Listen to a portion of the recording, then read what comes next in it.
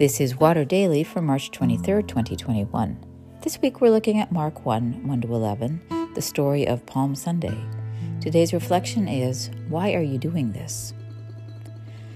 The Palm Sunday story begins with a cryptic message.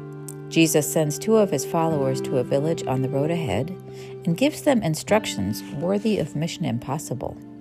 Quote, when they were approaching Jerusalem, at Bethphage and Bethany, near the Mount of Olives, he sent two of his disciples and said to them, go into the village ahead of you, and immediately as you enter it, you will find tied there a colt that has never been ridden.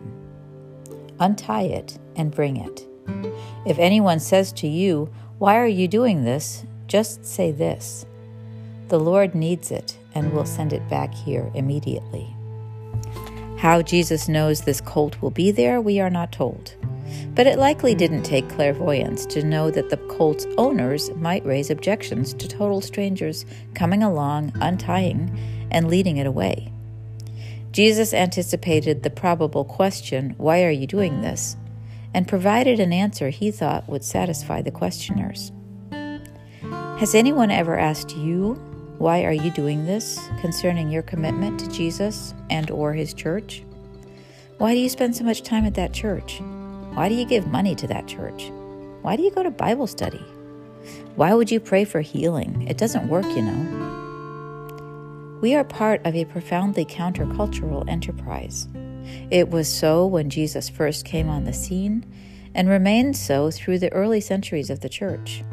To allocate time, money, emotions, resources to this odd sect with its strange forms of worship and bizarre truth claims about a crucified and risen Lord who was fully human and fully God, a triune God even, who allows terrible things to happen to those he loves, it could be hard to defend. Add in periods of persecution when being part of the Christian movement could imperil your life, livelihood, and loved ones, it was a reasonable question. Why are you doing this? Then came many centuries, right up to the 20th, when Christendom was the dominant religion in many parts of the world, and the question grew more muted, as did the commitment to the radical gospel Jesus exemplified. But now we live in a post-Christendom age, at least in America and Europe. No one has to be part of a church, and not many are looking to be. Millions have no frame of reference at all when it comes to religious affiliation. Christian commitment competes with many other claims on people's time, money, and allegiances. All too often true even among churchgoers. Few people ask, why are you doing this, if they notice what we're doing at all. Yet I believe we should each have an answer at the ready. We can give the answers the disciples picking up the colt were to offer. The Lord has need of me. No one can argue with that.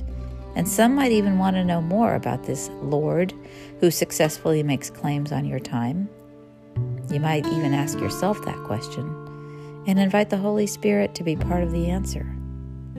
And ask God, what need do you have of me?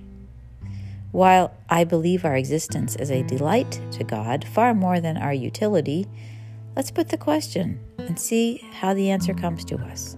It might point us in a whole new direction. Wherever it takes us, be assured that God already knows the route. As surely as Jesus knew that colt would be tied up in that village ahead on the road. The instructions may still be cryptic at times, but God will provide what we need as we participate in God's mission of making all things whole, colts, answers, and all.